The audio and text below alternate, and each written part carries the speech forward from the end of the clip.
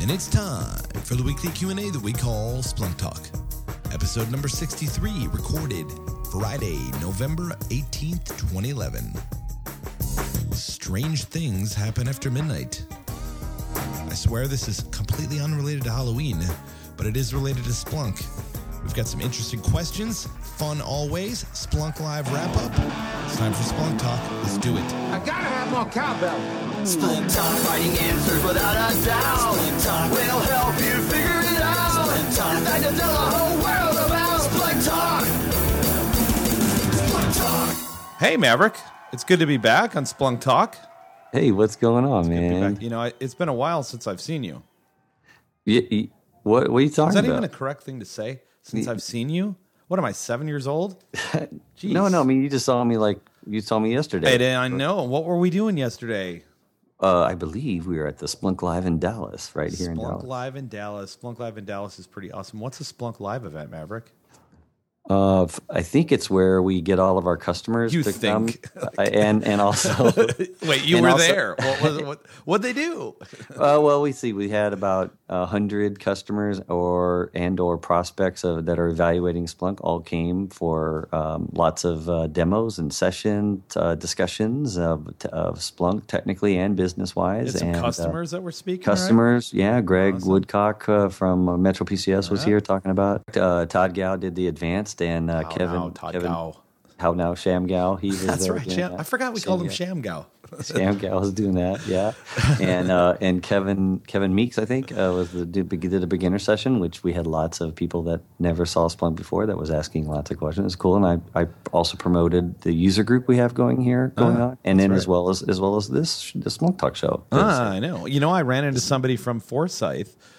He's a business development dude. Biz dev, yeah. He's one of our partner friends, Jim Husel. I hope I pronounced your name right. And he's focused on Splunk at Forsyth. And he's a business dude, Yeah.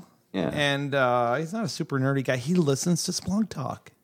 Oh, really? Yeah, I was stoked. Wow, hello, my voice is trashed. Oh, yes, I was wait stoked. a minute. It was Jim. Was he tall? Yes, he was a tall guy. So he asked me, I talked to him too, but you know what he talked to me about? He asked me. Your composing of the music? Because he asked me, he's like, who did that? I was like, it's Maverick, man. He's a genius composer. I'm not a genius composer, but he wants the short, either the audio that we play in between everything, the little Splunk Talk, or the shortened version of the theme song for his ringtone is what he told me.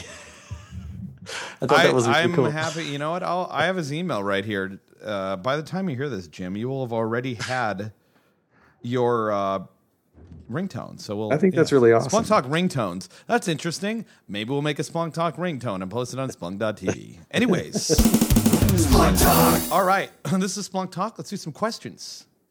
We got some Q&A. Maverick's got one. I got one. We probably got some stuff to learn. Let's do this. All right. Question is, I'm doing real-time search, and a stream seems to be a few minutes behind. Ooh, what's the deal with that? What's the deal with that? Real-time search, but the stream's behind. What's the deal? It's not real-time if it's behind, right?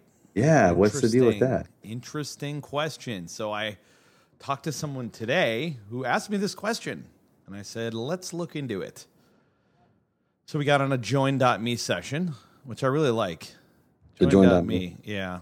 And in his session, a couple of the other products didn't work. So we fired up a join.me, and he's in his situation, he's got an indexer. These guys are both running on Linux, but it really doesn't matter what the platform is.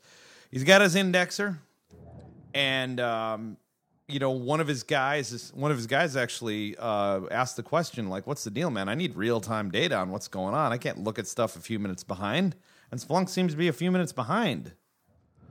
So I said, all right, information's coming from a forwarder. He's tailing a bunch of logs from Rails or something like that, monitoring them with a forwarder, and they're streaming over to the indexer. And I said, okay, so we hit the star, we hit asterisk. So the good way to solve this, or a good way to figure it out is anything coming in real time?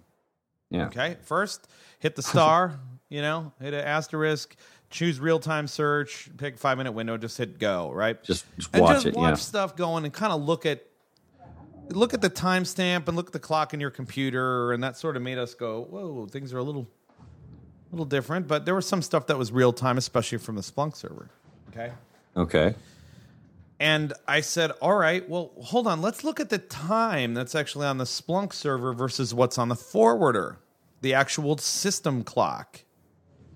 So it turned out in this situation, the forwarder's system they weren't using the NTP, Network Time Protocol. They are now. Yeah. But the forwarder's clock was a few minutes ahead of the indexer's clock.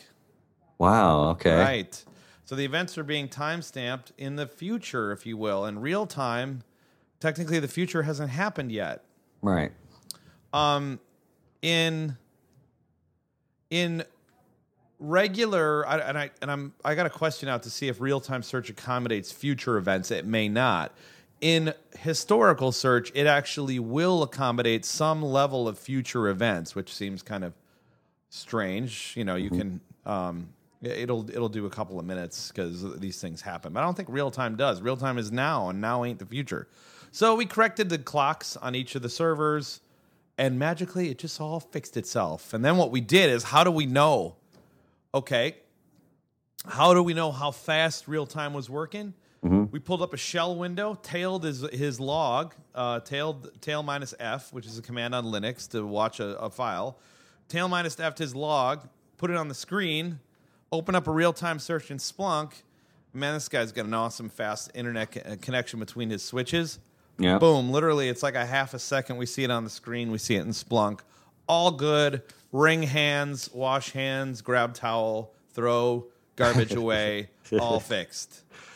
You know, snap shirt, boom. That's pretty awesome. That's pretty awesome how you can just go in and like you said, just do real-time star and just kind of watch it and use Splunk to kind of diagnose its own configuration or own, in this case, the server configuration, not a Splunk configuration, but to figure it out on your setup. That's pretty awesome. Yeah, I will say Splunk, inside of the Splunk indexer's UI, I haven't yet found a place where it tells you what time it is. Splunk used to actually have that in its user interface. I don't think it does anymore. Well, one of the things you were saying when you were talking about future events, and it's funny because what I learned this week has something to do with time too. So that's in the what did we learn this section? That'll be I'm going to talk about that in a minute. But wait, I'll talk about that. But I got a question for you. But yeah, exactly. But let me just say that there's also a couple of things like max hints, max days hints, right? and some of those parameters you can set to also kind of have it not get things. I guess if it's outside of the range. Yeah, you have max days ago. Mm-hmm. So if you're eating really old events, matter of fact, if you're eating events from like 6-7 years ago, Splunk won't even eat them. Yeah. Because it has a max days ago that it'll allow inside of its own index. And you can change that. And max days hence is days in the future. I guess that's what hence means. I don't know. Hence. Yeah. It sounds so proper. I know, but I just wanted to say hence a couple times on the episode today. So I figured I'd bring that up. So I'll update you later. I'll update it maybe on the next episode when I get an answer as if there's any henceness about real time, or is real time just as it's being indexed? I mean... Yeah. Anyways, I got a question for you, Maverick. All right, go for it. Okay. All right. What are some ways that I can share information with other people that aren't as technical as I am? Which is most people. Interesting. Okay, so I want to share some information. You know, I got other Splunk users want to share stuff with them. What can I use? Yeah. Searches, dashboards, what else? What do you Splunk Talk guys have to say about that? Yeah. So, searches and dashboards are kind of the typical way, reports or whatever, dashboards in the sense of having someone log in and be able to see their different things. I think that there's other ways you can make that easier, first of all. I think if you think about it, you can create event types, you can create tags and group tags, host group tags, things like that to make it easier to share, because you may want them to be able to search, but you want to give them things that are easy for them to remember, like, use tag equals bad and tag equals error or tag equals my group, my hosts. So if I'm in the Windows group, maybe tag equals Windows stuff.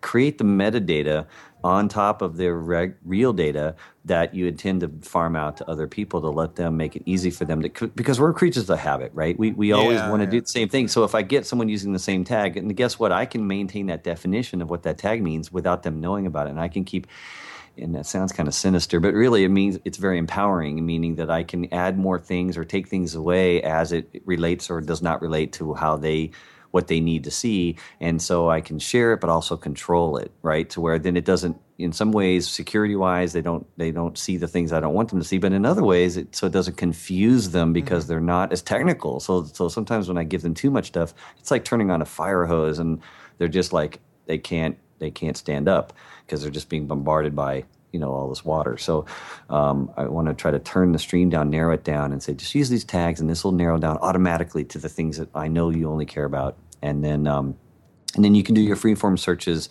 using those tags, meaning within those groups, within those types of events that only you should be worrying about, that's and make it easier. Greg from Metro PCS was saying, because he does that. I mean, a lot of his job is it's interesting. He says he really loves Splunk, and it's like a pile of Legos. He actually has fun playing with it, which is really flattering that we actually created something that people are happy to be interacting with, which is cool. A lot of times the stuff he uses is boring, right? But he said there's a couple of situations where he'll give his users a search, and then they just go, and he'll use an event type, right? Mm-hmm. An event type, for those who don't know, it's sort of like a description of a search or things that match. So let's say failed and failure and error and suck and destroy and sleep, whatever. Halt, yeah. All those terms might be an event type that we call badness, right?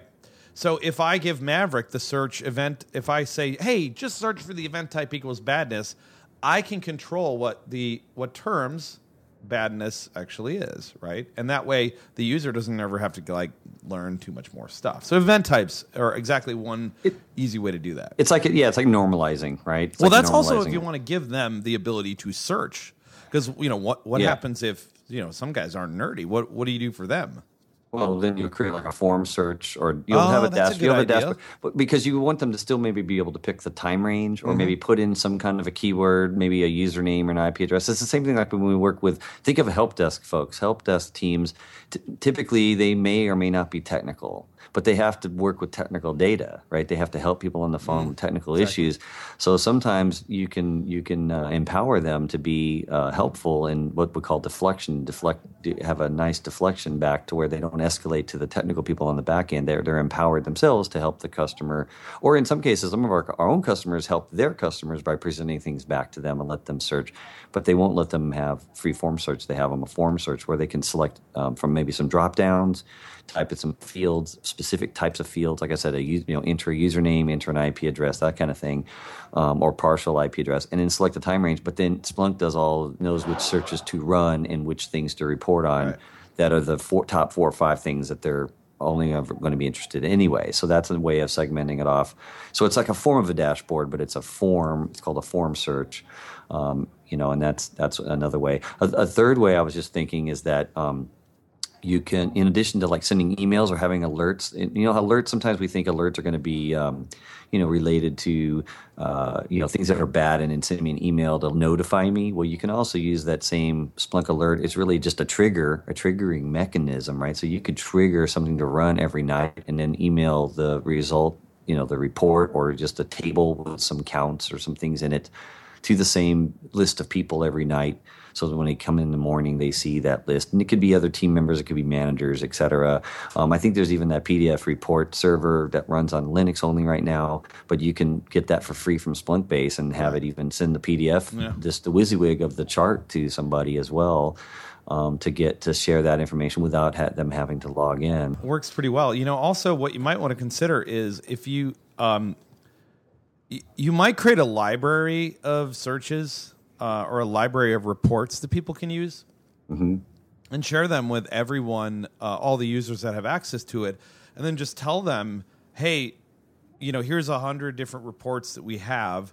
go make yourself a dashboard and then just choose from the set of reports that we already have there, and you can have your own, and there you go. Because you might have some things that are interesting to some users and others not. So yeah, give them the choice, just equip them, empower them to kind of make their own. And that's the other beautiful thing about Splunk, I think. And that's what the people at Splunk Live yesterday were kind of reiterating to us over and over again, how it's kind of the best of both worlds. It kind of bridges that gap between being able to depend on the vendor like us to do it for them or each other. They can kind of do a little bit of us and them kind of building these free things on Splunk base, but then they can take them and make them like Greg was saying, I give them the things and then they take it from there and they continue on specifically whatever makes sense or what they're interested in. And that's the best part, I think. A lot of stuff coming up. A lot of Splunk Lives around the world. Check splunk.com/page/events. There's some trade shows. There's Gartner stuff in Vegas. Gartner's always doing stuff in Vegas. Don't forget user conference next year at the Cosmopolitan. And if you're interested in writing a paper, there's a place you can do that. September 10th to 13th at the Cosmopolitan, 2012. Plan to be there now. Be planning. Think of how you're going to ask your boss that you tell them to convince them you have to go so you can be there to visit with us. And see. But you know what's also awesome? We're going back to Interop this year.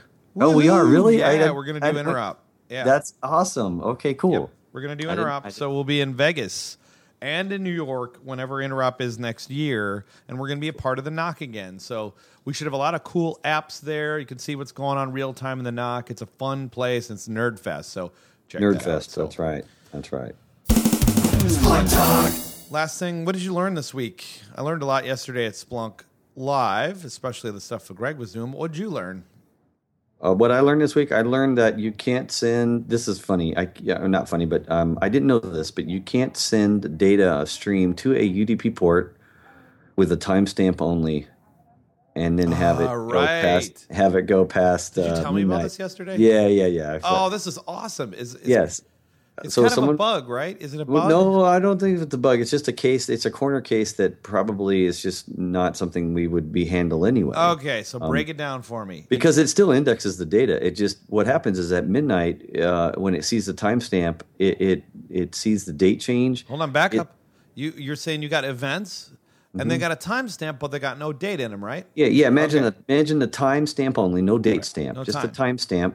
Just the timestamp and then the message, and that's it. And it's a custom thing, right? You have a custom app just sending right to port 514 or 10,010, whatever you want to pick. UDP, it sends it in. For some reason, Splunk assumes the system date, but then never checks again, I guess. And I guess maybe it could be a bug, but I think that's just so uncommon. People usually don't send just the time only like that without having the date either in the maybe the day or the month or something in there too, or having it in the file name. Typically, in the file name, you can configure it, or I think now it actually will detect it there. Possibly, yeah, it's pretty smart about how it figures out time, but a date and timestamping, right? Yeah, possibly. So when it uses the system date, because you know how whenever it uses, if it can't figure it out, it uses the date of the last event that it was had a date on it. Well, then when it comes to midnight, then it starts indexing it at basically back in the past, 24 hours earlier. Because the last date was the last event, which was probably 11:59 the previous day, right? That's right. And then when it goes right, and then whenever you restart the indexer, then it picks up the current date and then starts indexing from that point on correctly. So you get some partial stuff in the back until you restart. So if you restart right at midnight, you don't see it.